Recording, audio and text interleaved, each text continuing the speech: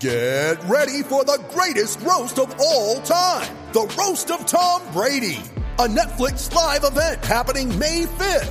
Hosted by Kevin Hart, the 7-time world champion gets his cleats held to the fire by famous friends and frenemies on an unforgettable night where everything is fair game.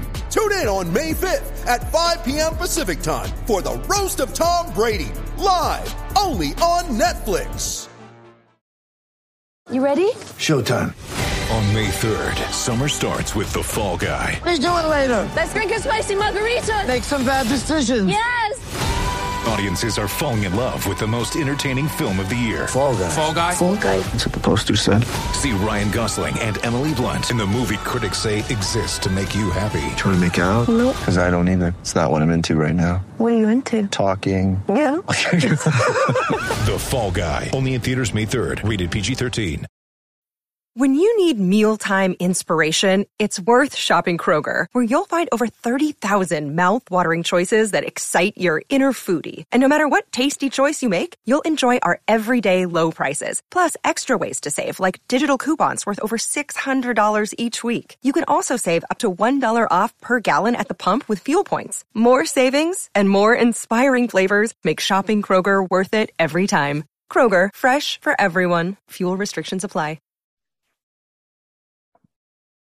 Hello and welcome to the latest episode of the Brighton Rock Podcast. You know the one about the beautiful club within the beautiful game. With me, Russell Guyver, and with Peter Marsh, my usual co-host. Hello, Peter. Hey, Russ. How you doing? Not too bad, yeah. Just finally over my hangover from the weekend last week. Recording this on Friday. We've had quite a good time. There's quite a bit of feedback from our last podcast. People saying they're really enjoying it and that it sounded like a raucous celebratory podcast, which it certainly turned into. That's what I mean. It was just a very quiet affair, really. A couple of sweet cherries and then on the train home. Yeah, exactly. Yeah, and obviously we've gone into acute and sort of completely accurate detail about everything that happened on the day in terms of on the pitch. So there's no need to really analyse it, but just in case we missed anything cohesive, we'll probably just talk about the West Ham game in the first part of this podcast. Also, plenty of football news, and I can feel another Peter rant coming on. Not because of Leeds coming up at the weekend, that'll be part 3, although he might rant in that as well, but more to do with part 2, where we've got some football news that has really irked, I think, pretty much all football fans by the sounds of it. Certainly any ones that are in favour of just fair play, I think, in terms of treating of staff. I think if anyone doesn't know what we're talking about, I'll be surprised, but you will soon find out when we get into part 3. Be very careful, though. We need to make sure we remain neutral throughout, because that's what we signed up for when we did the podcast, you know. Did we? Oh, yes, of course, yes, something like that. Well, 100%, you know, as people will know from our previous pods, we've never ever expressed an opinion. No, that's right, yes. I forgot myself for a minute. Yes, that's true. Indeed. Yes, so we shall be getting our teeth into plenty of football stories. And I think also a general... And a Watford managerial change, so it feels like... Obviously, I mean, we haven't had a podcast for about 6 days, so of course there's been a managerial change at Watford. I don't know why we felt the need to mention that, Peter. But the entertaining stat I read this week was that now Chris Wilder, their new manager, is that they've had with him is the same number of managers since 2012 as West Ham have had in their history. Yes, because we had a similar quote before, didn't we? They've actually matched it now. That's brilliant. Yeah. The irony being, of course, David Moyes has been under pressure for some time, and as far as I know, is still in situation as we... Yeah, but he'll probably still last longer than the Watford manager, the next match. Yeah, they'll have had less managers than what would have had in this. It's absolutely ridiculous, isn't it? Totally ridiculous. And also, the other one, of course, who's like that is Cellini, who was the former chairman of Leeds, who we're playing this weekend, who now manages, I think it's Brescia. I think it's Brescia, yeah. Neatly ties in with the fact we met some fans from Brescia at the weekend, one of whom is friends with Roberto De Zerbi. That was a bit bizarre, chatting to them post-match in the pub. And shame I wasn't in more sober tones to be able to get into more chatty detail with them. But anyway, Brescia themselves is the club that Cellini now owns, I believe. And he's sacked, I think he's had 21 managers in 6 seasons or something like that. It's impressive. Even Watford can't compete with that. Yeah, I know. They've tried really hard. It's almost as if he's not very good at appointing managers, and therefore, ironically, when you appoint 21 managers in 6 seasons, you probably have to start looking at who's appointing the managers rather than managers themselves. Yes. And it's like, well, that would involve looking at himself. Yes, exactly. Yeah, madness, absolute madness. Well, part one, let's get on with talking about West Ham a bit more then, Peter. So further reflections on the game, 4-0, absolutely battered them. Could have been a lot worse for the Hammers, couldn't it, as well? Just going through in a bit more detail on the game, because we didn't really talk about too many of the details.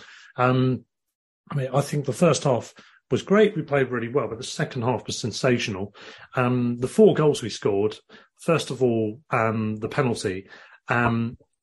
2 things. One was a bit of a moan, and the rest of it is just pure adulation. The moan is that build-up from the back, where we passed it in very dangerous areas, having big balls, as De Zerbi would like to say, and passing it around successfully against what was a pretty dangerous press and quite an aggressive one from West Ham. Played it around, I won't say who touched the ball, because basically pretty much everyone did, all over the pitch, eventually ends up with Solly on the right-hand side in the attacking third, plays a long sweeping ball over to Mitoma. Possible criticisms of the West Ham guy not cutting it out, but basically Mittoma's first touch, as always, was utterly sensational. His second touch put it into a dangerous position, and he then got bundled over. And there was some debate on Sky Sports News on the Ref Watch thing, talking about, was that a penalty, wasn't it? And they all agreed it was, but the fact they're even debating it is ridiculous. Yeah, he went through the back of him. It seemed like a really obvious penalty to me. Yeah, and certainly not going to be overturned, which is what Dermot Gallagher said. I think he did say if it hadn't been given, he's not sure it would have been overturned, but interesting. But anyway, the point is I think he's probably right, given the ones like the Welbeck one at Leicester that was obvious and the Welbeck one at Man U that were, arguably the Man U one was more obvious than that one. So I would say quite possibly it wouldn't have been overruled.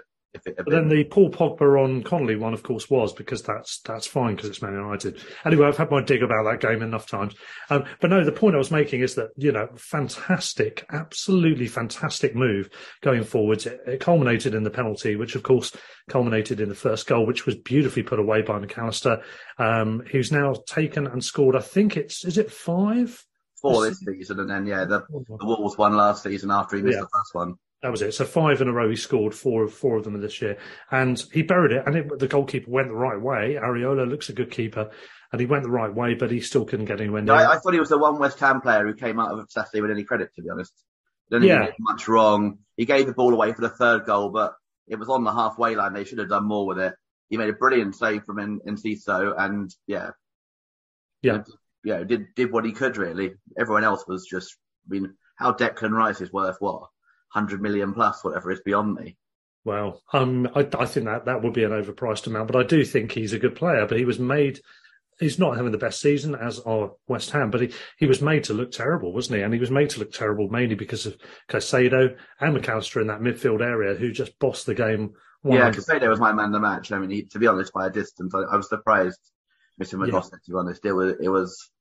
Yeah, I know that often these people who choose it are not real, are not big fans and don't really know what they're talking about in a lot of ways. And so they choose the person who scored or person they've heard of most or that sort of thing. But to me, Caicedo ran that game and he was the best player of the pitch by a distance. Yeah, I think so. I think he was immense and sensational in this game. I think he's getting better with every match. He's clearly not being affected by the transfer speculation in particular.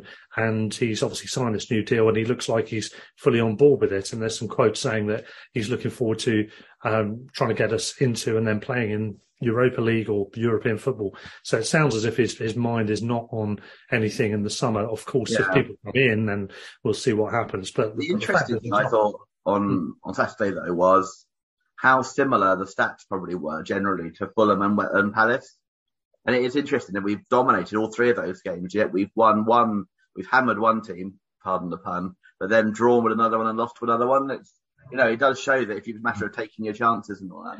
I mean, if Bowen scores at 1-0, could have been a different game, for example. Yeah, Palace, McAllister had 4 attempts on goal. I think they were all on target or thereabouts, apart from the one that went just wide in the second half. But the point is that 2 of those shots should have been goals or should have been very close to being goals. And or the one, obviously, that was a goal that somehow they cocked up as well. Yes, which was not ideal. But yes, it's on small margins in some senses. West Ham, I think they did have one attack fairly early on, which...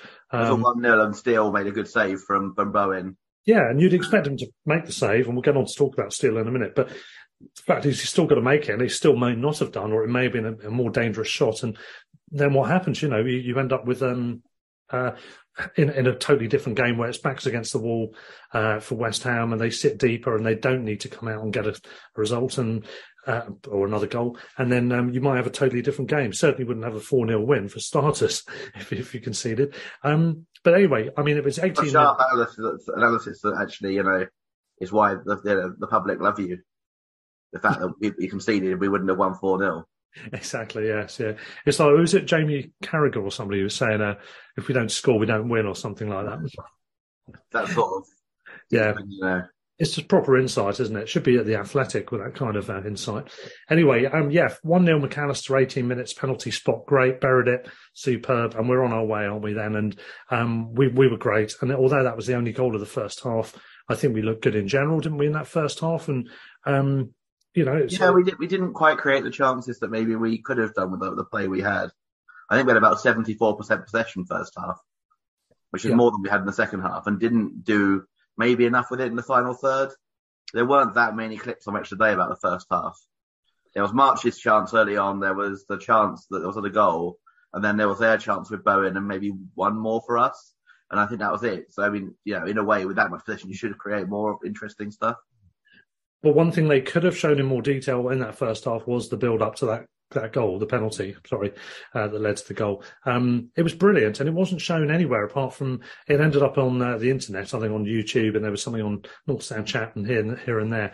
But they didn't show it, or even in the, how they have to edit a certain way on the BBC to fit everything in, and sometimes they won't show an interesting moment or a key attack, but they will then talk about it in the analysis. When they want to talk about a player, they'll show another clip where he's done something else. And I thought they might have mentioned it in the analysis, and they didn't. They just showed the last 2 or 3 passes and the foul. It was really annoying. And then I watched the Sky highlights, which is essentially taking out adverts, is about a 22 to 23 minute highlight reel of the game, a detailed one. And they didn't show it in that either. It was really annoying because I thought, well, that's the long form one where you've got no excuse not to. I don't know why they didn't, because maybe they just didn't really, it didn't register with them how good a move that was or something. I don't know. But it seems odd. But ironically, BBC Match of the Day study did show the build up to the second and the corner, which would have been a brilliant goal if it had gone in as well. I mean, the turn of Casado on the edge of the box to completely take out about 3 of their players. That's in our box, yeah. Was incredible. And the way they passed it about and pulled So they were saying Steele's pass to Dunk was a bit short, but actually I wonder whether that was the idea that it pulled the player in. It is massively high risk football, and they pulled the West Ham player in, and then the ball to Casado was quite high risk, and we lose it there. There's a fair chance we'll concede, and then all the people who are moaning all the time about how we're passing it too closely will be like, I've proven right, even though we've then scored a load of goals through that as well. And we were already leading by doing that as well.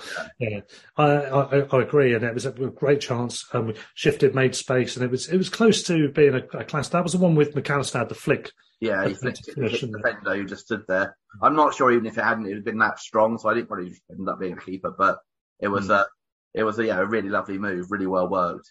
Yeah, the way they got the space, and I think that's where I feel that the difference is between De Zerbi and Potter. Once they get that space through, and obviously Potter's football wasn't quite as high risk as well at the back, but he did pass it around the back and try and pass through. But once players, too often certainly in the first couple of years of Potter, once the player got in McAllister's position, they would just hold it up and play it sideways or move it around and keep the ball. Whereas McAllister drove forward at their defence and ran at them. And got from the edge of it all, just outside our area to just outside theirs. To me, space of time.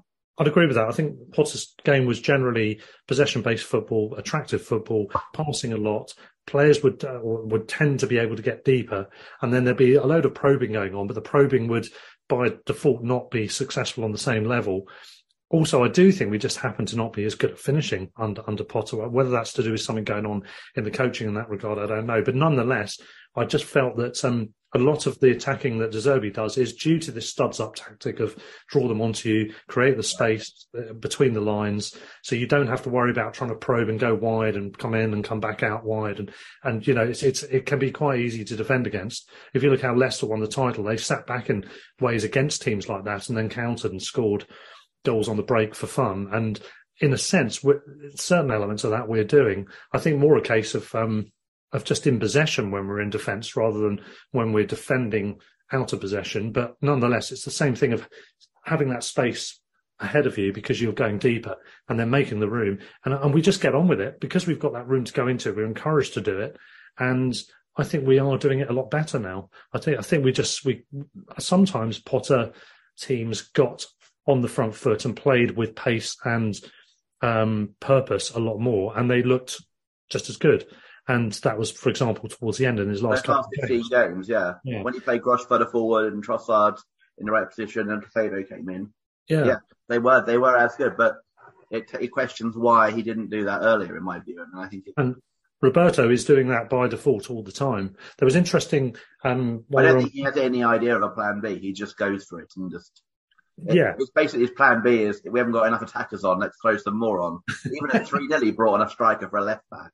It's one of the only times you're actually all right with the fact there's no plan B as such. I think there has to be. Well, there is a plan B. The plan B is just to keep adding more and more attacking players until eventually it pays off. Or it doesn't. I mean, so you've seen, like, obviously against Bournemouth it paid off, against Fulham it didn't. Yeah, true. That's true. So, I mean, that's obviously very beneficial and it's great to see. I've forgotten what I was going to say next, actually, now. You've thrown me off slightly. But no, that's fine. That's all right. It was just along the lines. Oh, I know what it was. Yeah. There was a quote from somebody. I have no idea who the person is, but someone on Twitter has quoted Rio Ferdinand as having said that he's been speaking with Danny Welbeck and Adam Lallana, who the former, of course, he'll know through Man United and probably through England, and the latter he'll know through England as well. So they apparently have been in conversation, and both those guys were waxing lyrical about Roberto saying he's the one. So I think, do we move on from Mourinho self-declaring himself as, well, it was a special one rather than the special one, if we're being accurate. But now we've just simplified it. With Roberto, it's just the one. It's great. If he's the one, and they were talking about the level of detail in training and the level of enthusiasm and togetherness that all the players have in training and how much they're enjoying going in and how that's obviously reaping its benefits on match days.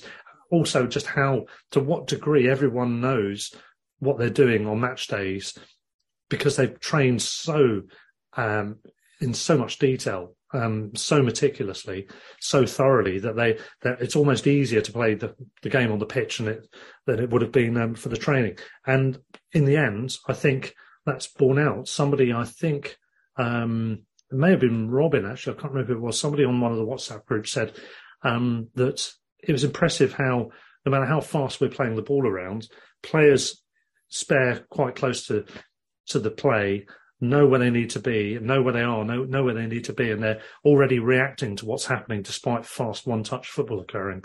And I think we are really stepping on into a new era here. We'll talk more about that in a minute, I guess. And what is interesting as well, if I may add one more thing, Jason Steele we mentioned, obviously they're big talk because he came in replacing Robert Sanchez, Bobby Sanchez. Yeah. And you know, it's a ballsy move, but I think it's good on two fronts. I think, first of all, if he feels that Robert needs a break, if he feels that he's not at his best or just getting jaded or whatever it is, that's one thing. Secondly, I think it's important that you do champion and make the best of your other alternatives as well. I think it's important that Jason Steele gets some game time. So while we're on and up, and if we do need a player later on due to injuries, even if Sanchez has got back in first choice, we want our backups to have a little bit more experience than just the cup run, much as our cup run's going for pretty well at the moment. But, you know, we want to have him having more experience. It was only, I think, was it his second Premier League start for the Albion? And the other one was good because Sanchez was suspended. Yeah, exactly. So I think it's positive in that sense. But I think, moreover, the point is he's come out and said at the moment he thinks that Jason Steele, who he's now had more time to get to know more about and see more of in training, is is looking like more of a suitable fit for what he's trying to do, is either getting or understanding or responding better to what he's trying to do. And again, there was an example on North Stand chat that people put up 2 different examples of a pass from Sanchez and a pass from Steele in a similar situation. And Sanchez went wide, whereas Steele went into the centre, which is what De Zerbi wants to do more, people are saying. So, yeah, he fits in with the quite high risk sort of game. Sanchez maybe never quite looked comfortable. There's been some discussion of maybe he misses Ben Roberts, because obviously Ian Roberts were very close and he was part of his development and stuff. And Roberts might actually be the one we missed the most of that whole team. Not saying that the new goalkeeper coach isn't good enough, just more that Roberts was exceptional and really good. Yeah. And obviously it takes time to build a relationship with the goalkeeper as well. It's a very, very specialised field. You're literally not coaching 1 on 21 or 3 on 21. You're coaching 1 on 3 or whatever sort of thing. And yeah, I think also the thing with that is I think Ben Roberts was going under the radar, and we were happy to see him going under the radar for so long. The only issue, as I've said before on the pod, is that was if Potter left, because he already knows how good he is, and if there was any issues with whoever they've got elsewhere, he's going to bring him along. And of course, he's done that. Well, in fact, he's done it straight away because he obviously values him so highly. He thought, well, Chelsea aren't doing well with keepers. Whatever they're doing isn't going to be as good as what we've got here at Brighton. So even there, he seems to have improved Kepa to the point where he's done okay this season. Exactly. Which is quite impressive, really, considering how crap he is. Despite his name. Yeah, I think that is a great loss, and I do think that is related to a drop-off in form from Sanchez. I think also the slightly more high-risk thing, probably, he isn't maybe that comfortable with. He's got to build and grow in it, and Steele obviously is thriving in it, but I think, it's safe to say that Sanchez maybe isn't quite as comfortable as De Zerbi said, and he just needs to grow and become improve, and it'd be interesting to see what happens with all the keepers in the season, because obviously Carl Rushworth is all over the, kind of the headlines in the League One, doing brilliantly at Lincoln. And even the next in line Beadle is having a good running crew at the moment as well. So we've got like a load of young keepers backing up to replace him in the future. And Sherpen's just been called up to the Dutch squad as well. So I was going to say that. Shorty's doing all right, isn't he? It's about 17 foot tall, but he's I mean, I haven't really been keeping track of what he's been doing. No, I know he's been playing quite a lot, but I'm not sure how well he's been doing in the test. But he has been called to the Dutch squad recently, which suggests he's obviously done okay. Yeah, he's obviously catching the eye to enough of a degree, and not just for his height. But he's obviously sharpened his technique. Yes. Oh God. Oh dear. Here we go. I'm going to move swiftly on with one final point about goalkeepers to say that, it was ostensibly mentioned that Steele seems to be more comfortable with the ball at his feet and playing out from the back in the way that he wants. That's what he said, wasn't it? I mean, we'll recall Sanchez has got some good distribution. It's hit and miss, isn't it? That's the only thing. There was the goal, I think it was where he played the ball out to Cucurella for one of the Man United 4-0 goals. Where it was a and the Liverpool away goal, the first second goal as well. Incredible. So he can do that, but again, as you said, that's where you're putting it out to the wide. Yeah, and also in a way, that's not what De Zerbi wants. Very rarely have we kicked long upfield under De Zerbi. It's the playing at tight angles and making the right angle for a player and knowing exactly where the next player's going to be and playing it around at very, very kind of like tight angles. That's what we need. And maybe Sanchez does not take as many risks as he wants him to. Yeah, well, certainly the way that Roberto's team is playing is the way we want them to play, because it was looking sensational. We passed them off the pitch, West Ham. We were utterly incredible, I thought. Going on just in terms of the second goal, Veltman, I mean, in the end, it couldn't have been a simpler finish. We mentioned, obviously, the build-up that led to the corner, which was a good attack. Scored from a corner. I know. What's that? Something like 100, I think the stat was 145, 150 set pieces this season or something, and that's pretty much the first one apart from penalties that we've scored. Well, a couple of free kicks as well. It's something along those lines, isn't it? Or is that just the corner stats we're talking about? Corners, probably, I thought, isn't it? Yeah, probably is. Games, you probably get an average of about 6 corners a game. And Jason Steele was interviewed after the game for Match of the Day, and I think on a couple of other channels as well. And he was mentioning the fact that they were particularly delighted to have scored from set pieces. So it's clearly something that they've been working on for him to mention. Well worked, because West Ham clearly were bigger than us, so it's kind of like trying to find a way of. And McAllister's run to the front post was really clever, and the defence just took the defence out. And then, quite what they were doing with Veltman. Veltman was in a position to what was it Barnes scored for Leicester against us in the 2-2. But obviously that there, at least Van Hecker was near and trying to clear it. Whereas Veltman, it was a really good idea as well to chest it in. He kind of like, it was quite sharp thinking it was a bit low to head and a bit high to kick. So he did really well to chest it in. I thought he would just taking the invisible man's clever medicine, really, because no one seemed to notice him there, did they? There was criticism one of the West Ham players should have noticed and picked up on it. Well, they were saying he was right by the keeper, weren't they? Match of the day. Yeah, he was just standing with the keeper and then just backed away slightly to create some space. And the ball comes across, and then, of course, he just with a slight swivel of his upper torso, he just chests it into the goal. You should never, in my opinion, be able to chest the ball into the goal from a corner. From a West Ham point of view, there must be, David Moyes must be fuming with that, because that's just not good enough, is it? Really, they're normally pretty good at set pieces as well. Sorry, they're normally pretty good at set pieces. Yeah, exactly. I mean, they've fallen away in so many regards. And my cousin sent me a message before the game, and I think part of it was trying to reverse jinx it. But he said, "Congratulations on your comfortable win tomorrow." Sent on the Friday. Well, he was right, but I don't think it was shithousery. I think he genuinely was just on a downer about West Ham and assumed that we beat them easily. Never as the phrase "Can we play you every week" been so appropriate. Yes, exactly. We would literally be league champions pretty much, or at least not far off.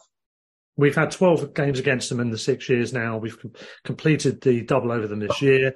We've won 6 out of 12. We've drawn the other 6. It's not bad going, is it, really? Yeah, we've won, 3-0, 4-0, 3-1 the first season. So we had a few quite comfortable. 3-1 end of last season. The 2-0 up there was pretty comfortable this season as well. We could have anything at 1 by more there. Yeah, we're chatting to a couple of West Ham fans after the game, and they were saying the same thing. They said we weren't in either of the games. You comfortably won it, both of them comfortably. Yeah, there's a lot of talk about maybe this was our best performance of the season, and I'm not sure about that. I actually think the away performance was better. I thought we played really well and dominated, and they were better that day. They weren't great, but they were better, and it was a harder. I don't think when someone turns up and basically gives up at 2-0, you can really say it's the best performance of the season. They were just terrible, West Ham. Yeah, true. But we made sure they looked terrible. That's for sure. Yeah, completely. I'm not diminishing the performance. I'm just saying that there's been others where we've been better at games. We've been better, I think. On the subject of the goal, so McAllister got the first one, and then he assisted for Veltman for that second one. Is there an argument? Raymond, the gent, has posed the question to me: should people that win, inverted commas, win penalties be given the assist? Because in the case of Mitoma, he's created a dangerous goal chance. Well, it was going to be dangerous anyway, probably directly for him. But in the off chance, it seems a bit harsh not to get an assist for quite clearly winning penalties. I think I agree with that. Sometimes it'll be a blurry issue, but not something like that. I agree. If you pass to someone 30 yards out and they run past 6 players and beat them and shoot and score, you get an assist. Or you mishit the ball into the path of a colleague. Because, I mean, one of the Liverpool goals against Man United in another low-scoring affair there, 7-0. No one saw that coming. But one of them, I think it was Firmino's goal, because he came on at the end. It's the perfect script. He's announced he's leaving at the end of the season. And, of course, the ball just ricochets off a couple of Liverpool players who barely knew anything about it. And then he pops it in the net. I think it was the Firmino goal. They get assists, so why shouldn't Mitoma? Anyway, that rant over on that one. Mitoma himself, speaking of which, then scored the third goal. Assist there was by Pascal Gross, who we'll also talk about in a moment. Lovely move again, really well worked. What a good goal that was. Talk us through it, Peter. Can you remember much about it? Yeah, it was a poor clearance. I've definitely not been watching Match of the Day quite a lot this week. Poor clearance from Areola, straight to Veltman, I think it was, who played a 1-2 with, and then played it through to March, to Ferguson, who flicked it into March, who kind of cut in initially, and then realised they actually did really well. I think he was looking for a shot at first, realised there wasn't one, and then cut back out again and played a really nice ball to Grosh, who I thought, my view at the time was initially it was going to go straight across and go out for a goal kick, and then that Mitoma had only poked into the side netting. It's only when everyone was up celebrating I realised it definitely had gone in. Yeah, well, this is the thing. We're making, again, comparing with Potter, we're going along these lines of the right decisions in the final third. I think you said there it wasn't quite right. He realised there's the option to cut back and then put it in. And then it's making the right decisions and having that confidence. When you've got the confidence, you will tend to make the right decisions, thinking on your feet in split seconds a lot more. And also, you look at people like Solly March in particular, who are really wayward in that regard before and are clearly not now. He looked so dangerous in the first half. There was that first chance we had actually, Solly, where he had a couple of options to wind a ball in or maybe even try a speculative shot with his left foot from the angle of the corner of the penalty area.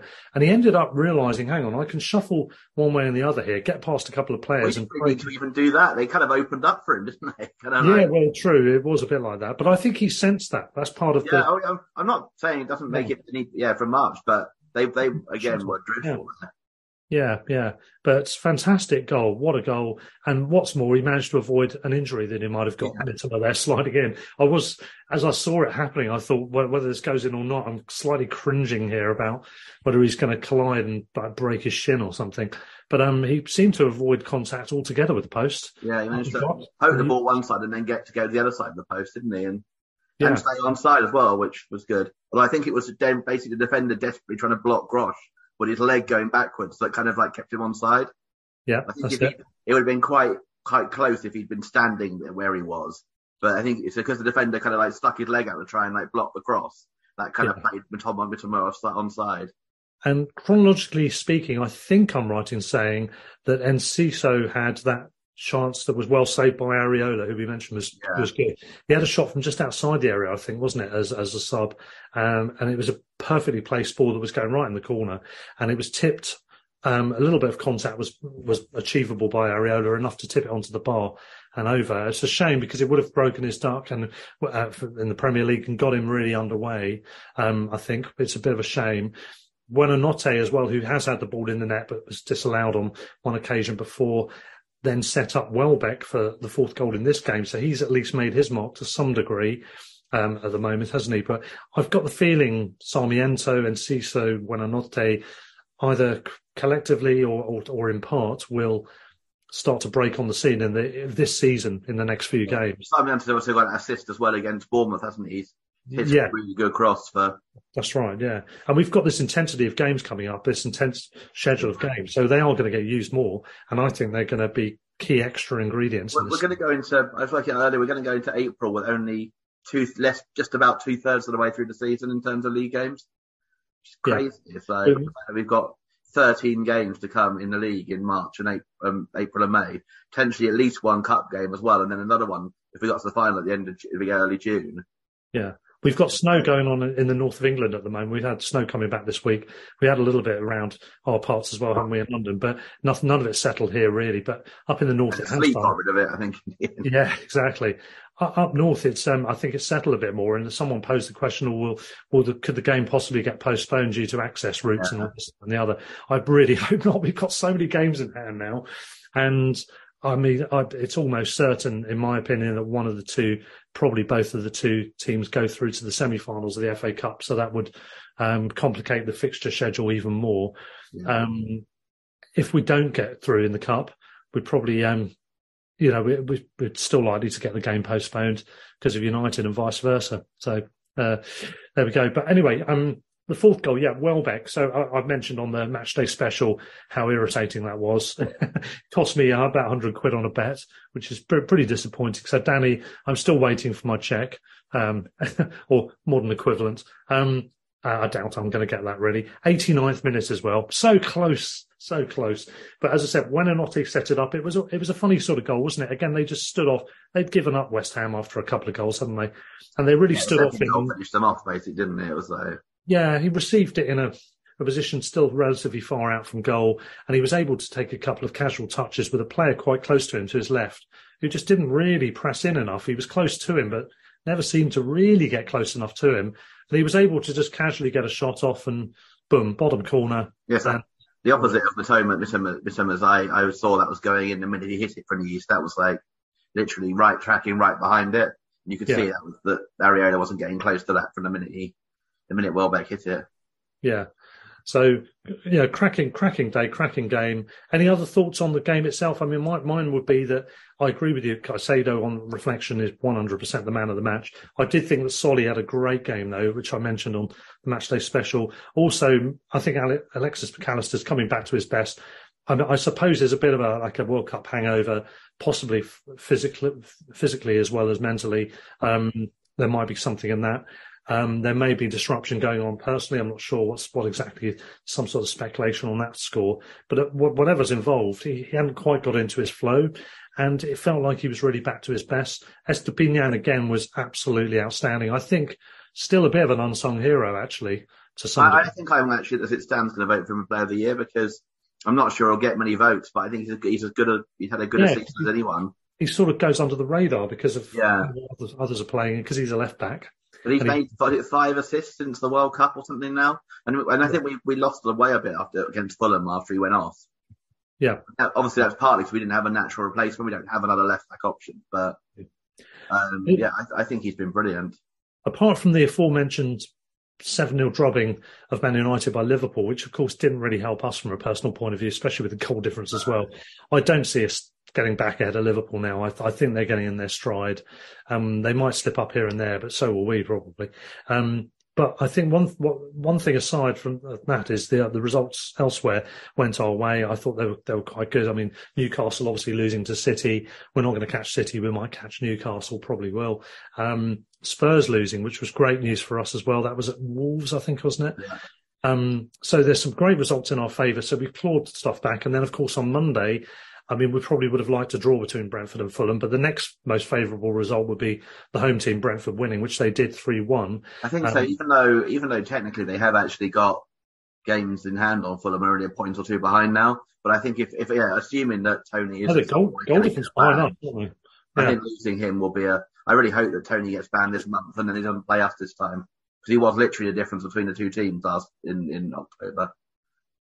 So this might be an opportune moment to mention that we're having a couple of tipples. The Gamma Ray from Beavertown for me was what I had just now. And you may just have heard some noise as I opened an explosive can of Iron Pier Brewery, which is in Essex. I will talk more about that in a minute when we talk about non-league football. But Iron Beer Brewery is based there. I was there on Tuesday for a Worthing game, which I shall talk about later. But they had someone tap in the Evening Star, and we were having some of that, weren't we, on Saturday? But what have you got anyway, Peter? Nothing very exciting. It's a Czech Pilsner from M&S. Nothing wrong with that. Just getting into the mood ready for our European tour, are you, Peter?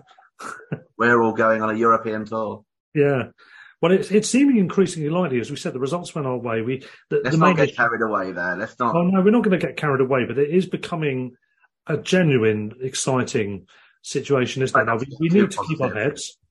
But if we can, I mean, the biggest issue, and it's the one you've mentioned to do with the transfer window as well, we're not strengthening as much as you would have liked. That fixture list is going to be the only main bugbear, isn't it, Ross? We have got players coming back. I mean, obviously, Welbeck's now come back into the equation. Colwell's been training and apparently is now available. And I think Modder is actually not far behind. And who else? There's somebody else. Well, Lamptey's out injured at the moment, but who else has come back into the equation recently? Colwell. You say Colwell. Yeah, Colwell. Well, Webster's come back into the game. Was out for a bit. Yeah. So, I mean, that is at least a bonus, because we're getting the strength for what we have got at least available. And if we can keep them fit, I think we can do it. But what it is depends on, it could be any range. Champions League still possible, but let's be realistic. I don't see Champions. I think my main view is I'm very glad we've played Liverpool twice already. That's kind of I think so. I mean, we won't catch Liverpool, in my opinion. Well, no way we'll catch Man U. They're too far ahead. Spurs, it depends what's going on with Spurs, because Spurs lost, as we mentioned. Conte is back, the nominee for for manager of the month, despite only managing one of the games due to his operation that's seen him stay in Italy for most of the month. He's come back and they've lost the Champions League game, and now there's speculation about De Zerbi, but we'll talk about that in a minute. Yeah, I was disappointed about that, because I thought I'd rather they were stayed in the Champions League and had more games, and because they're not in either of the cups, are they? So I was kind of hoping they get knocked out and get through the Champions League and have more focus on there. Exactly. I don't think De Zerbi will go there. I think the focus seems to be on Pochettino returning. Yeah, I think that's what the majority of Spurs fans seem to want. And actually today, De Zerbi has made a statement, because I think it was today, he's done his press conference. Yeah. And he said that I have a long contract and I'm happy to work here. I'm enjoying working with these players, and I'm pleased with their performance. I cannot ask for more from them. We have a dream, and we know very well that we can write a new history for the club. For us, that is very important and a very nice challenge. He also went on to say, we are happy because people are speaking about our quality of play. We are proud, but we have to be focused on our next game. And this was in response to questions about the Spurs job. I don't think they'll go for him. I think people will steer a bit clear of our managers anyway after Potter. But I think in essence, you're saying about Europe. I think we basically need to become above Brentford, Fulham, and Chelsea, don't we? Assuming that Blackburn, Sheffield United don't win the FA Cup. Yeah, we only need to come top 7 to get to Europe. Yeah, one of the beauties is if one of those teams goes on an annoyingly good run, you could suspect Chelsea, most namely amongst those. There is every chance that teams doing that could also be taking points away from other sides we could catch, like Newcastle. So, I don't know if they've got to play each other still or not. But it's those kind of all 3 of those, though. Yeah, true. But that's that anyway. In terms of the rest of the weekend stuff, I think it's good results. The bottom of the table is looking really interesting, isn't it? What is it? 6 points between about 7 or 8 teams. The top of the realistically possible relegated side. Sadly, we can't include Chelsea in this. They and Villa share 34 points. But Villa beating Palace, of course, which was yet another joyful result from the weekend. Always enjoy that. That's actually opened the gap between those two teams who are next to each other in the table to 7 points. So Palace are 7 below Villa in 12th place on 27 and goal difference ahead of Wolves, who got the win against Spurs. Those sides are not safe yet. I wouldn't realistically think they'll go down, but it's good to see Palace are still in the equation at least. Looking further down, we've got Forest a point below that on 26, who drew with Everton, and I think it was crucial they came back twice to draw that because they would have been just that bit too close. Everton would have been on 24 points instead of 22. Forest would have been on 25. So effectively, they would have been more or less level. And so we've got essentially so we've got Palace and Wolves on 27, Forest on 26. Leicester still struggling on 24. West Ham struggling, of course, thanks to their result against us, 23 points. Leeds on 22, and with a game in hand over Everton in the first of the bottom 3 places, also on 22, and with a quite significantly inferior goal difference. Southampton, a point below that on 21, also with a game in hand, as do Bournemouth, who are goal difference behind Saints on 21. So you've got between Palace in 12th and Bournemouth in bottom spot, 6 points. Really exciting from a neutral point of view, which we're glad to say is the case for us. Except as it pertains to Palace, anyway. It's great to see, isn't it? What do you make of that? Yeah, it's all very, very interesting. I mean, temptation is to say I'd really like the northern teams to go down because there's going to be an influx of northern teams in the Championship, and if like West Ham, Southampton, and Bournemouth went down, and Burnley, Sheffield United, and Blackburn went up, that would completely, or Burnley, Sheffield United, and Middlesbrough, that would completely kind of change the whole kind of range of the whole division, wouldn't it? Absolutely, yeah. And we have tended to drop points against some of the teams that we should be getting points against. And if you look at that, goalless draw at home to Forest, the 2-2 draw at Leicester, partly thanks to officiating, Leicester. And I guess we nearly got the same scenario with Bournemouth, although we managed to beat them. But we have beaten Southampton 3-1 away. We've beaten Everton 4-1 away. We've just beaten West Ham 4-0. And this weekend we've got Leeds, which we'll come on to in the final part of the pod. It's hard to call. I still think Bournemouth and Saints will go down. And if I was putting money on it, I would still have a hunch about Forest, to be honest. You look at the goal difference, and that's usually a very telling sign. And if we are talking about goal difference, Bournemouth are on minus 27. The next worst team is Forest in 14th. Although they had a lot of really bad results early on until recently had stemmed that until they lost to West Ham. True. So on that basis, I think Leicester would be able to still scrap the way out of it. I think West Ham would actually, although not based on Saturday's performance. Yeah, I think Palace will as well. And Palace will be fine. I think Wolves will definitely be fine. They know what they're doing. Yeah, they've done really well under Lopetegui. if that is all to be the case, and if Southampton don't have enough, although they've got a bit of fight under the interim guy, haven't they? But if it isn't Saints to claw away and it isn't Bournemouth, then we're talking Leeds and Everton battling for the other place, which have last season. Yeah, it's entertainment value, isn't it, from our point of view, for different reasons. Everton, there's that whole shock value of a big club that's been there forever, the second longest serving team in the top flight on current consistent successive run behind Arsenal. And Leeds, of course, the newer team, similar size to Everton as a club, both very big clubs, and they've been fighting to get back for so long. They only just got out of trouble in their second season, and it's looking a little bit ropey, isn't it? Yeah, well, we'll go into it later on, but there's talk they've got Rodrigo either back tomorrow or back soon, which will be a big boost for them. True. He might not be very match sharp against us, but at least he'll be back. Yeah, but exactly. He might be back properly after international break or something, so that would be a big boost for them. But yeah, I mean, it's interesting. It's just very nice not to be involved in it at all. And yeah. And to have the additional excitement of still having something to play for, despite that, unusually at the other end of the table. So fantastic stuff. Right. Okay. Well, let's break for part one. In part two, we're going to talk about some other general football news. So that's coming up after this very short break, which is constituting the form of our little drum insert.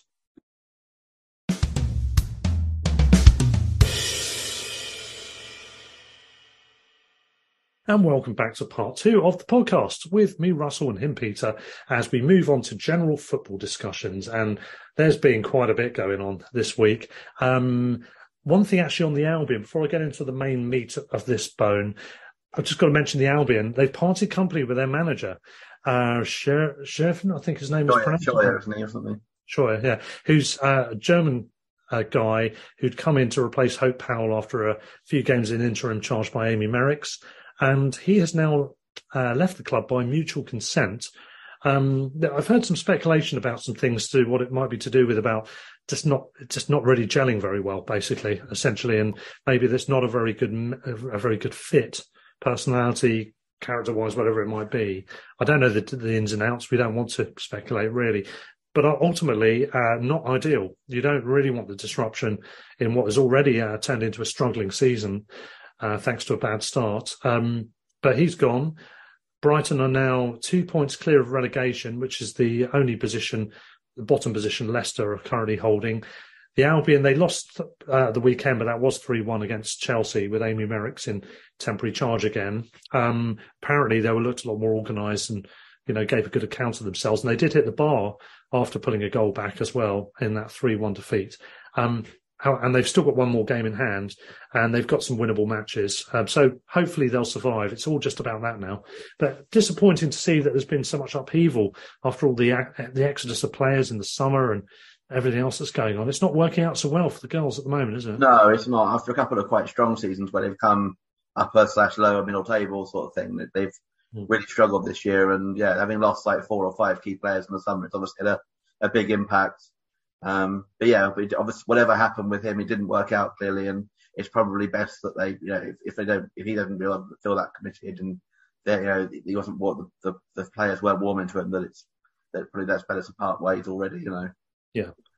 You've mentioned the Watford departure was one other bit of big news. So let's get on to the really meaty subject. So it's been announced today in a report that, amongst other places, the BBC have reported, saying Gary Lineker is to step back from presenting Match of the Day.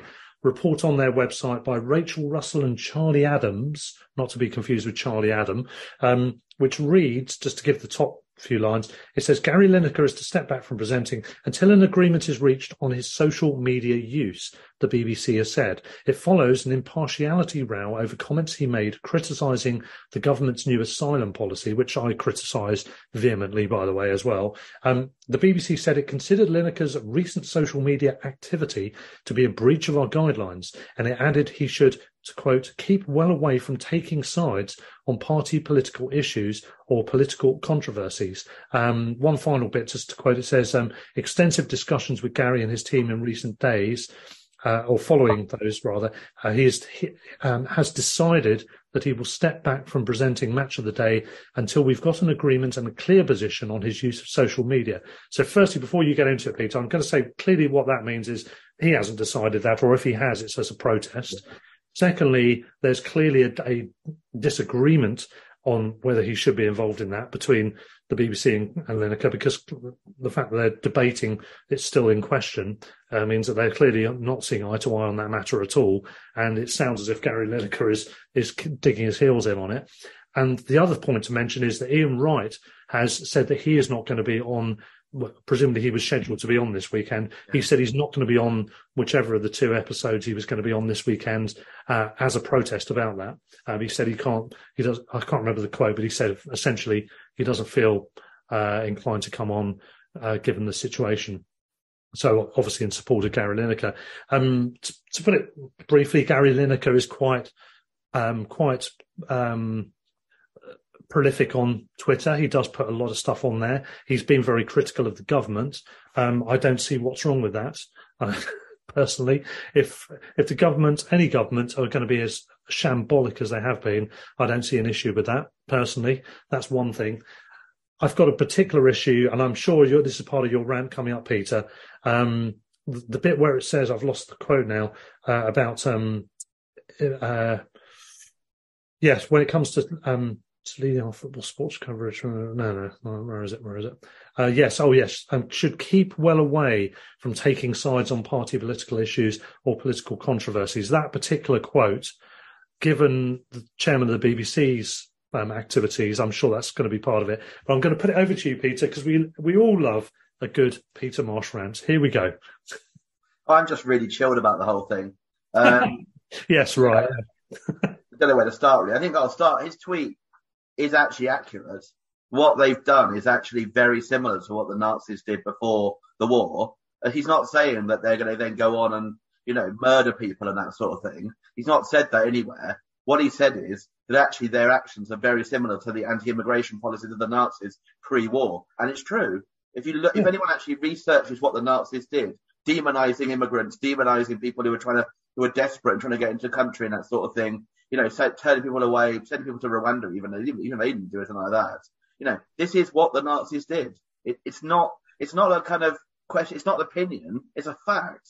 And Suella Braverman is, frankly, to my mind, evil. She's an awful, awful woman and should not be allowed anywhere near government or anything, really. She makes Priti Patel seem like quite friendly and generally nice person. my big issue is this is being done by a government led by a man who has 150 votes that got him in. Was it? Yeah. That's Rishi Sunak. Like that. He's got no legitimacy whatsoever to make massive policy changes like this. He's got no right to do this. He has no backing of anyone. He got backed by 150 Tory MPs, and that's all it required because everyone else didn't get enough. Literally, that's all he's got. He hasn't even got the Tory members, which still wouldn't be legitimate in my mind anyway. When Gordon Brown took over as Prime Minister, all the Tories were on about was like, you're illegitimate, you need to call an election. And yet twice now, it's not even the first person after Boris Johnson, it's the second person after Boris Johnson who's come in. They're making a mockery of democracy, and then they're sticking these policies in that are just evil in my view. They say that, people... And the ludicrous thing is, as you say, Lineker is not allowed to express opinion, but the Tory party donor who gave money to Boris Johnson is the chairman of the BBC. I mean, how is that not political in their view? The BBC, in my mind, have become more and more right-wing over the last 10 years, as they've got more and more threatened by the fact they might get defunded. Or at least they've been pandering more. They basically let the Tories get away with murder because they're worried they're going to take away the licence fee and they're not going to be funded anymore. And it's I've just had enough of it. It's just they might as well be a right-wing tabloid these days. Yeah. They literally. There's no kind of, and Lineker is a sports reporter. He's not like a sport, he's not a news person saying on the news that he thinks this. He's a person employed by the BBC for a sports program expressing an opinion on Twitter. Now, it's ironic that these people the people who agree with this policy, the far right people who generally, or the right wing people who agree with the policy probably, are the ones who always say like, freedom of speech and all that sort of thing when someone like Clarkson speaks out. But yet now it's Lineker who doesn't agree with them. Basically, their view is freedom of speech when someone agrees with us. Yeah, exactly, when it's convenient. And Lineker's kind of probably left centre or something like that, I suppose his politics might be. But why isn't he allowed an opinion? As you said, he's not a sports ambassador or someone with a particularly delicate role.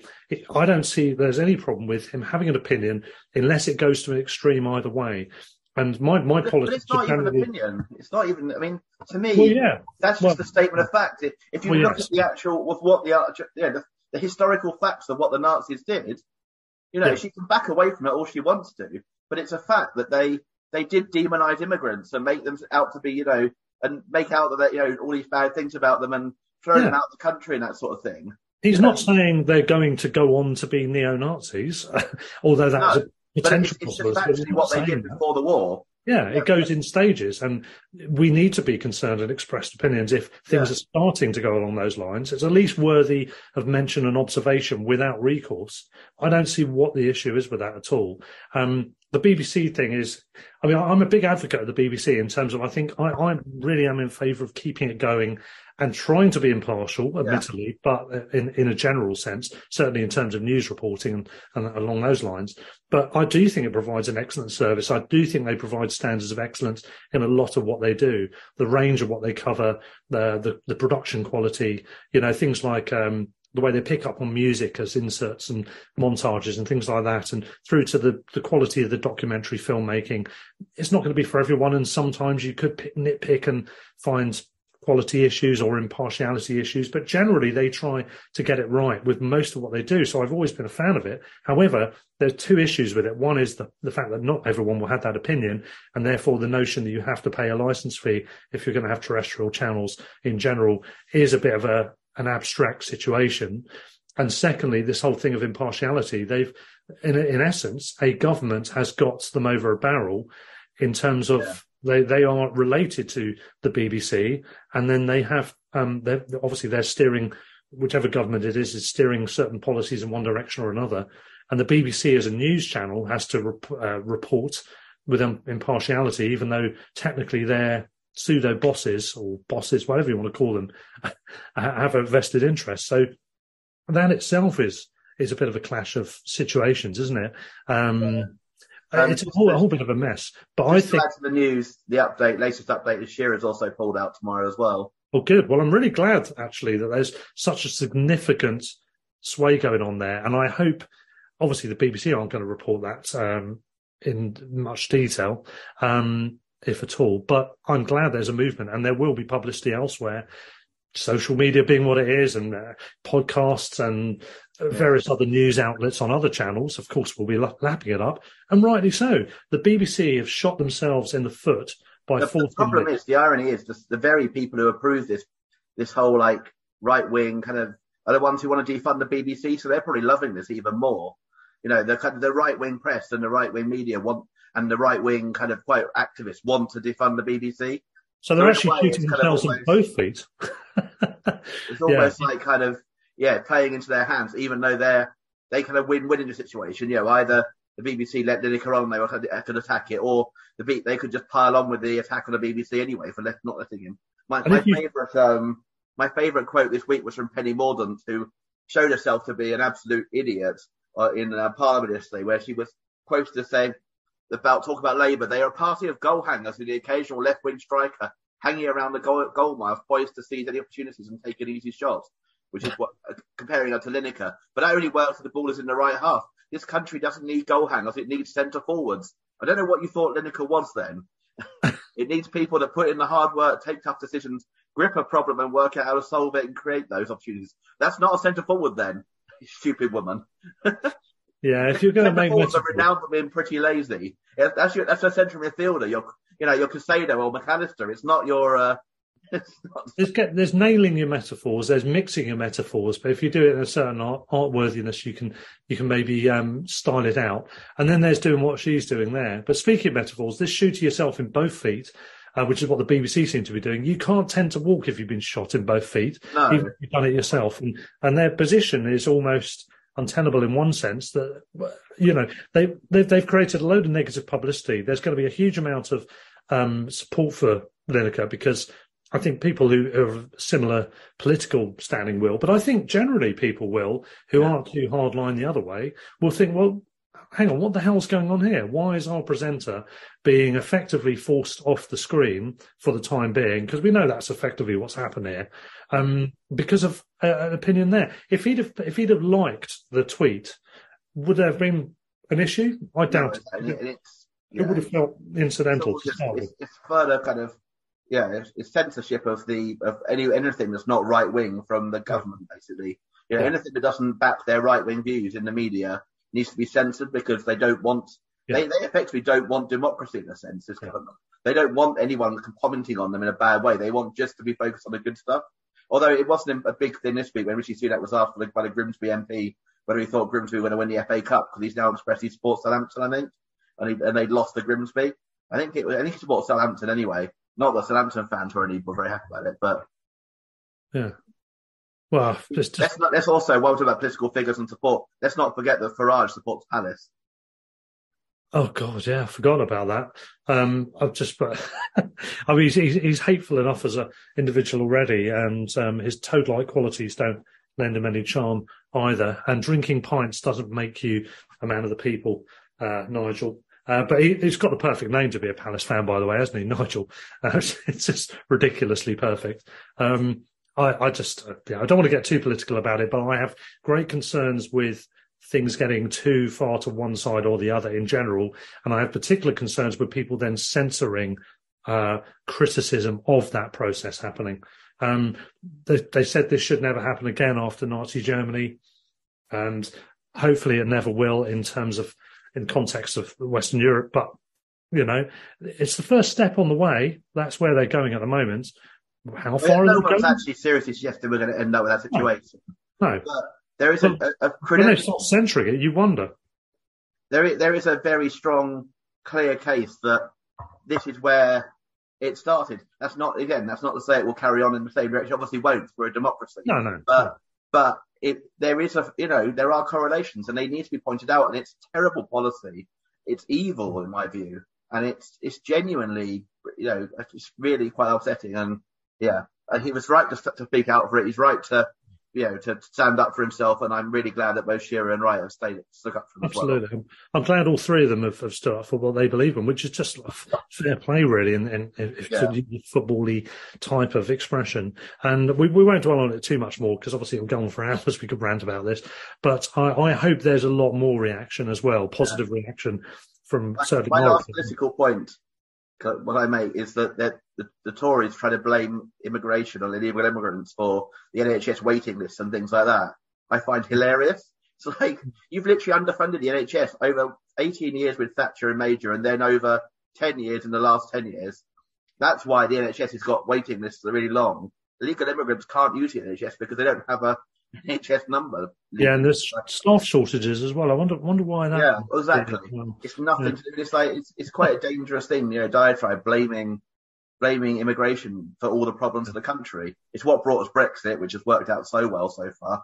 And Well, on a lighter note, you've mentioned Grimsby and we've mentioned censorship there. On a lighter note, I've been going on the Grimsby forums actually to just get a feel for what they're thinking about the game coming up. And they've sold their 4,621 allocation very easily, by the way, for the game. So they're unsurprisingly are going to be bringing the full whack, and they could have sold many, many more.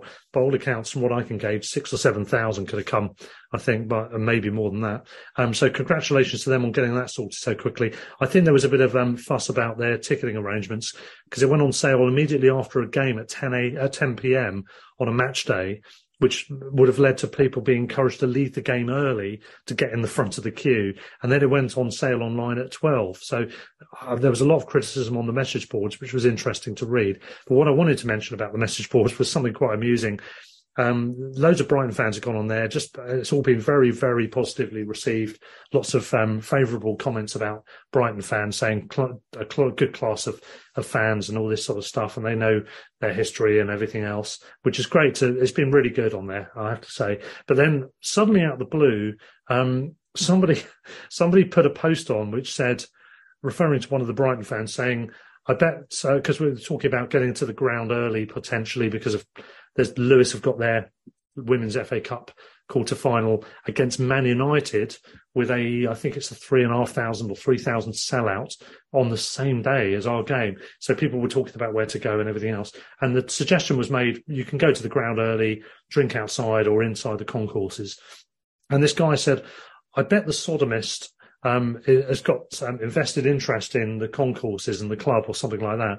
And I thought, wow, it's all been so nice. Why somebody put that down? And by all accounts, the website actually does also corrects on rude words. So it's changed what was probably, I bet the bugger's got an interest in, nothing to do with homophobia, just saying that the bugger, as in the git, has got a vested interest, and it's changed it to sodomist, which then caused a minor row, which clearly was completely unintentional.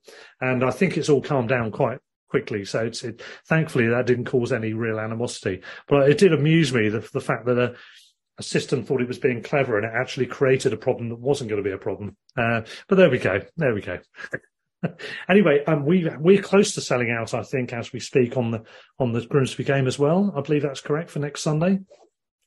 I think we're close to. I think so it could be a good atmosphere. Yeah, just a fraction under 32,000. That'll be.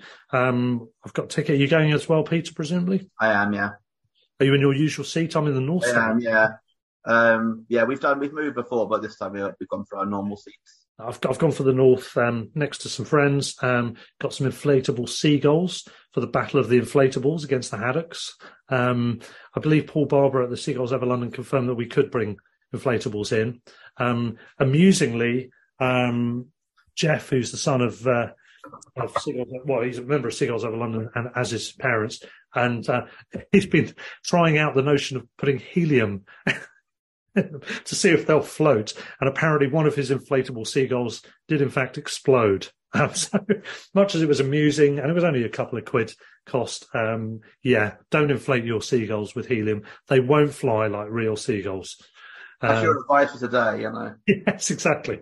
Yes, we don't just do football analysis and comment. We give advice about gas implementation. We do political analysis. We do advice on helium use and much more. Oh man. So there we go. Tragic, isn't it, really? But there we are. So the cup game we're looking forward to. We've mentioned about the women's game. We've got the Leeds match coming up. We'll talk about that in part 3. There was one other bit I wanted to mention, though. The West Ham game is part of an incredible football goal-scoring fest that I've been witness to in the past couple of weeks. There was a game between Ware and Walthamstow on our weekend off because of the Newcastle League Cup match. Went along to that. It finished 6-4 to Walthamstow, who scored after 8 seconds. They then went 2-1 down for half-time, came back to 3-2 up, went 4-3 down after two really gilt-edged chances. They did finally get a winner, or at least we thought it was, at 4-3. But no, Walthamstow scored 3 goals in injury time to win 6-4. So that was 10 goals. I then went to the West Ham game, of course. So that's 14 goals in 2 games. And I've crowned it all off by watching 9 goals in the Ebbsfleet United versus Worthing game on Tuesday. So I've now seen 23 goals in 3 games, which is insane. All I can say about the Ebbsfleet game is that they are a very, very good team, really good footballing team. I think there's something like 18 points clear at the top of the division. 7 against Worthing last time as well, wasn't it? 7-0 or something. I think it was 6-0, I think. Yeah, and they were mocking Worthing fans about that as well. They've basically bought the title. They're a professional club playing in National League South, which is, to put it bluntly, unusual. They've spent a lot of money. They're not the only one, though, who haven't got Worthing's top scorer because they're professional, I think, didn't they? I think they are. Yeah. They were very close to going out last year, Ebbsfleet as well. Yeah, they are a very good team, and they're only going in one direction. It's quite nice grounds. They've built a couple of stands. They've got a really good terrace that holds about 2,500 behind one goal, and the other side is now seating what was a terrace under cover at the other end. First half, Worthing were in the middle behind the goal that they were attacking, but that is clearly where the home fans always station themselves for the whole match. As people will know, non-league you can move around, and they tend to go to the end where their team's attacking. But Ebbsfleet stayed behind the same goal. So you had Worthing fans immediately next to the noisy Ebbsfleet fans. And to the right-hand side, the other side, there were seated Ebbsfleet fans as well. It was really bizarre. Quite good banter, quite a bit of derogatory stuff, but it was all, I think, generally in good nature, nothing nasty happening. But Worthing took the lead, then found themselves 5-1 down, came back to 5-2 and eventually lost 7-2. They asked to win the playoffs. And the other disappointment from that game was I was going to jump on co-coms with our friend Peter Vale, who's an avid Worthing fan and does the commentaries home and away. And because Ebbsfleet are so big for their boots, they wouldn't let me go in to join him in a segmented area of probably, I suppose, about 30 or 40 seats. In which he was residing literally on his own with a sort of a two-seater table space. They wouldn't let me go in because I didn't have a press pass. And we said, well, there's loads of room here. And they said, no, you can't come in without a press pass. So they're getting ready for officious EFL standards. So they're only going in one direction, aren't they? That was a bit of a shame. But I did get on with him for the whole of half time having a chat. But anyway, there we go. 23 goals in 3 games. Unfortunately, I'm not going to the Leeds match of the weekend, so we may only win 2-1 as I've predicted. Peter, you are going, aren't you? So we'll get on to that in a moment. But any other football business before we get on to part 3? Not really. No, I think we pretty much covered it, haven't we? I don't remember any managerial changes. Yeah. We mentioned the Tough Sheet Stadium, didn't we, on the last podcast? Yeah. I still love that sponsorship of Bolton's ground so much. The Tough Sheet Stadium. Local building supply manufacturers, by the way, in case anyone's wondering. I'm sure they're not. I think we mentioned Gareth Ainsworth has gone to QPR after a very long period. While ago, wasn't it? Yeah, he's been at Wycombe for ages. And Matt Bloomfield, who was at Colchester, has now taken over there. And I think he should be able to at least keep them interested in the playoffs. A very long-serving player for the club. There's a longevity and a stability factor to Wycombe, which I quite like. Ainsworth struggling with QPR. They might still go down, so that's going to be interesting. Yeah, they've got a lot of injuries, apparently, and they're struggling a bit. One team that sorted themselves out is Bristol City. Nigel Pearson's doing all right with them now. They've done pretty well. Couldn't get past Man City in the FA Cup, but they've certainly steadied the ship there. Did you know that they had a 469-day wait for a penalty to be awarded, which was a couple of weeks ago? They finally got awarded a penalty, which they scored. 469 days. And we think we don't get the penalties we deserve. What do you think about that, Peter? I mean, we don't know. They might have not had a deserved penalty in that time, for all we know. Well, they seem to think they should have had some. I don't know how many or to what degree, but there we go. One other quote as well, very quickly, from Steve Farris, friend of the show. Hello, Steve, who's a qualified ref, does local football in the southeast area and is a member of Seagulls Over London. And when Lee Mason was sacked, he said, so pleased. He gives us referees a bad name, not only unfit to referee on the pitch, but also unfit to do the basics in VAR. When Dermot, the puppet of the PGMOL, goes on Sky and says he can't understand why, then you know your goose is cooked. So that's just one final comment, which I meant to mention a couple of episodes ago regarding Lee Mason. So we're going to take our break here and then our third and very short final part, where we preview Peter's second favourite team that we're visiting at the weekend. I think you mean everyone's second favourite team. Everyone's second favourite team.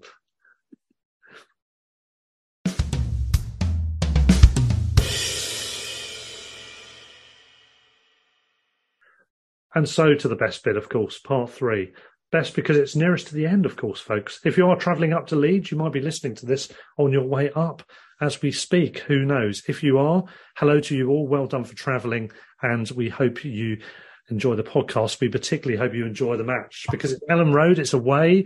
We've got a mixed record against them. We are literally just one win ahead of them in the head-to-head. I think we've had something like 19 wins to their 18, and there's something like 15 draws each. So it's pretty close overall. We've had a lot of draws, more than we should have done against them, I think, in recent times. I think we drew both games last season under Ted Lasso.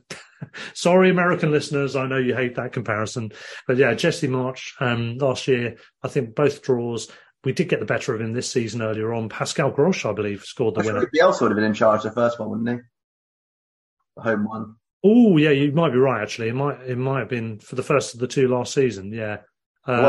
The one where Potter got booed by about 75 million people. No, he got appointed in September, didn't he? He got appointed in September. Did he? I think so. Or was it late? So much later in the season. Oh no, it's later in the season. Yeah, you're right. I'm mixing him up with someone else. Yeah. The Leeds home one last season was the one where Graham Potter got booed by about 75 million angry people, like a mob, with pitchforks and like shouting abuse at him, trying to burn down stuff. And he didn't realise the history behind it. No, that's right. We need a history lesson on that one, don't we, Pete? Okay, so it's 2 games with Jesse Marsh. So we drew both games last year with different managers, and then this season... We could have won up there last year. We had chances to make it 2-0, didn't we, comfortably? And we battered them at home and drew 0-0, which is why there was the booing. There was a frustration that I think that's when Mope could look like he wouldn't score ever again, wasn't it? Oh, that was terrible, wasn't it? And then he went and scored 2 last-minute equalisers in the space of a week.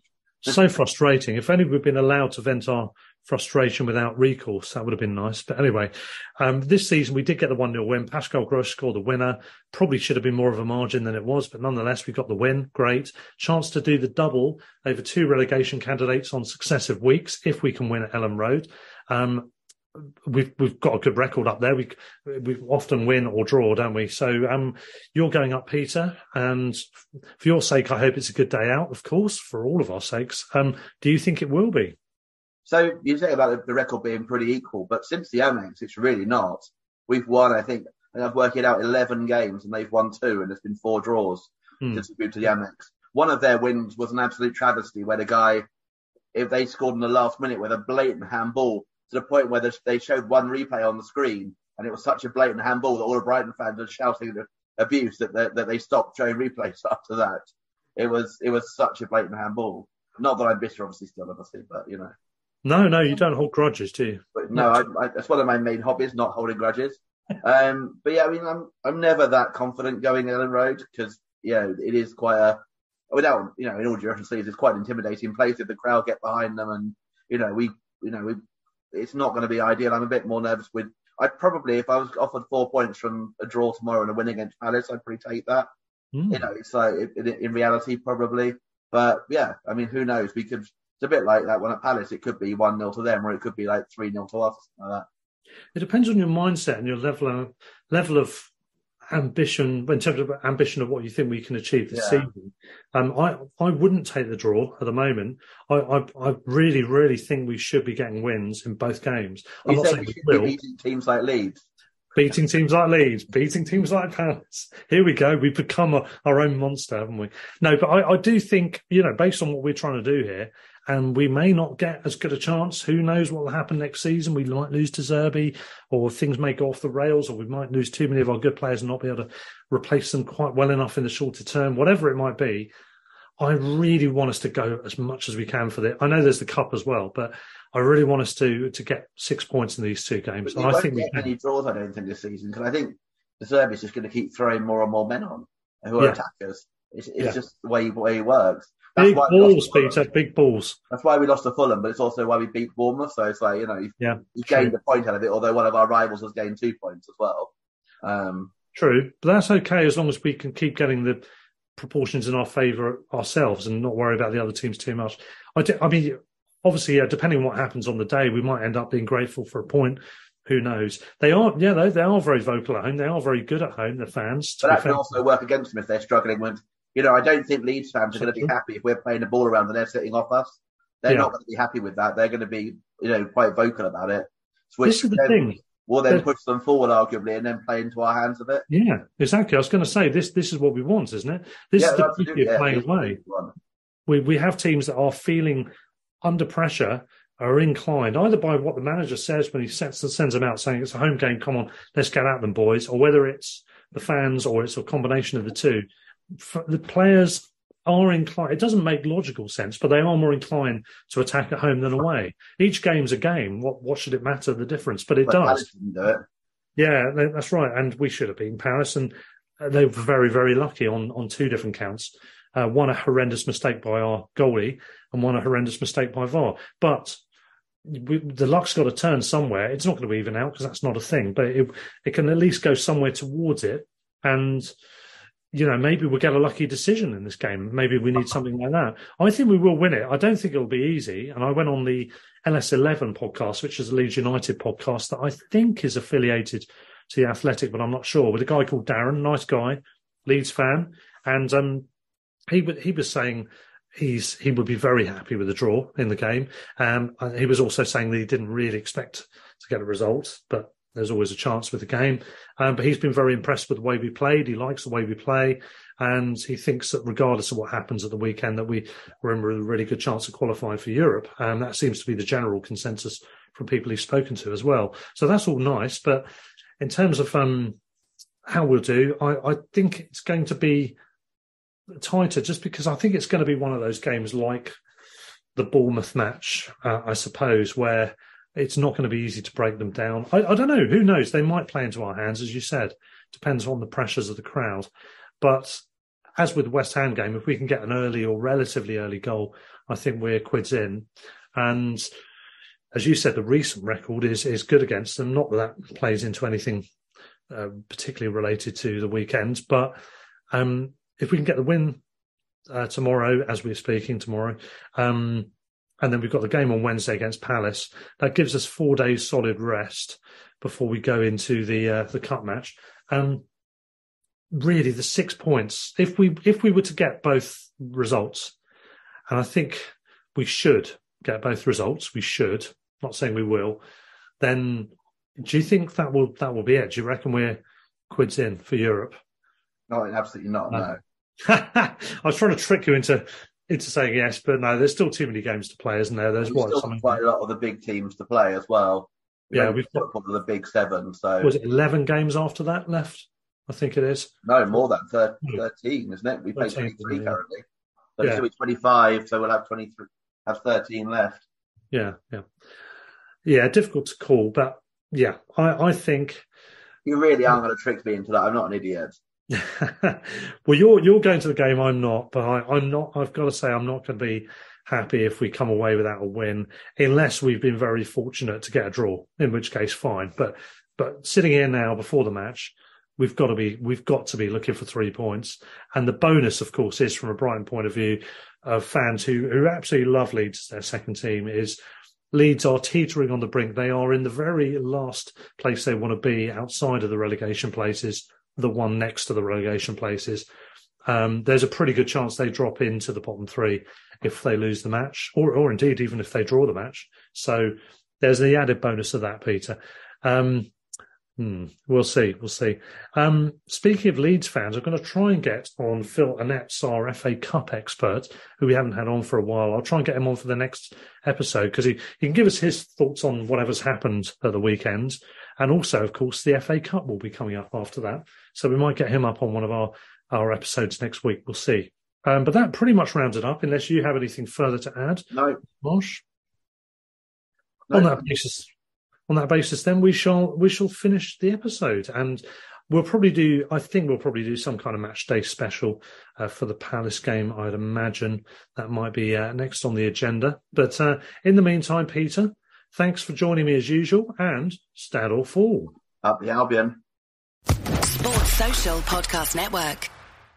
Step into the world of power, loyalty, and luck. I'm gonna make him an offer he can't refuse. With family, cannolis, and spins mean everything. Now, you wanna get mixed up in the family business. Introducing The Godfather at ChumbaCasino.com. Test your luck in the shadowy world of The Godfather slot. Someday, I will call upon you to do a service for me. Play The Godfather, now at ChumbaCasino.com. Welcome to the family. No purchase necessary. VGW Group. Void where prohibited by law. 18+. Terms and conditions apply.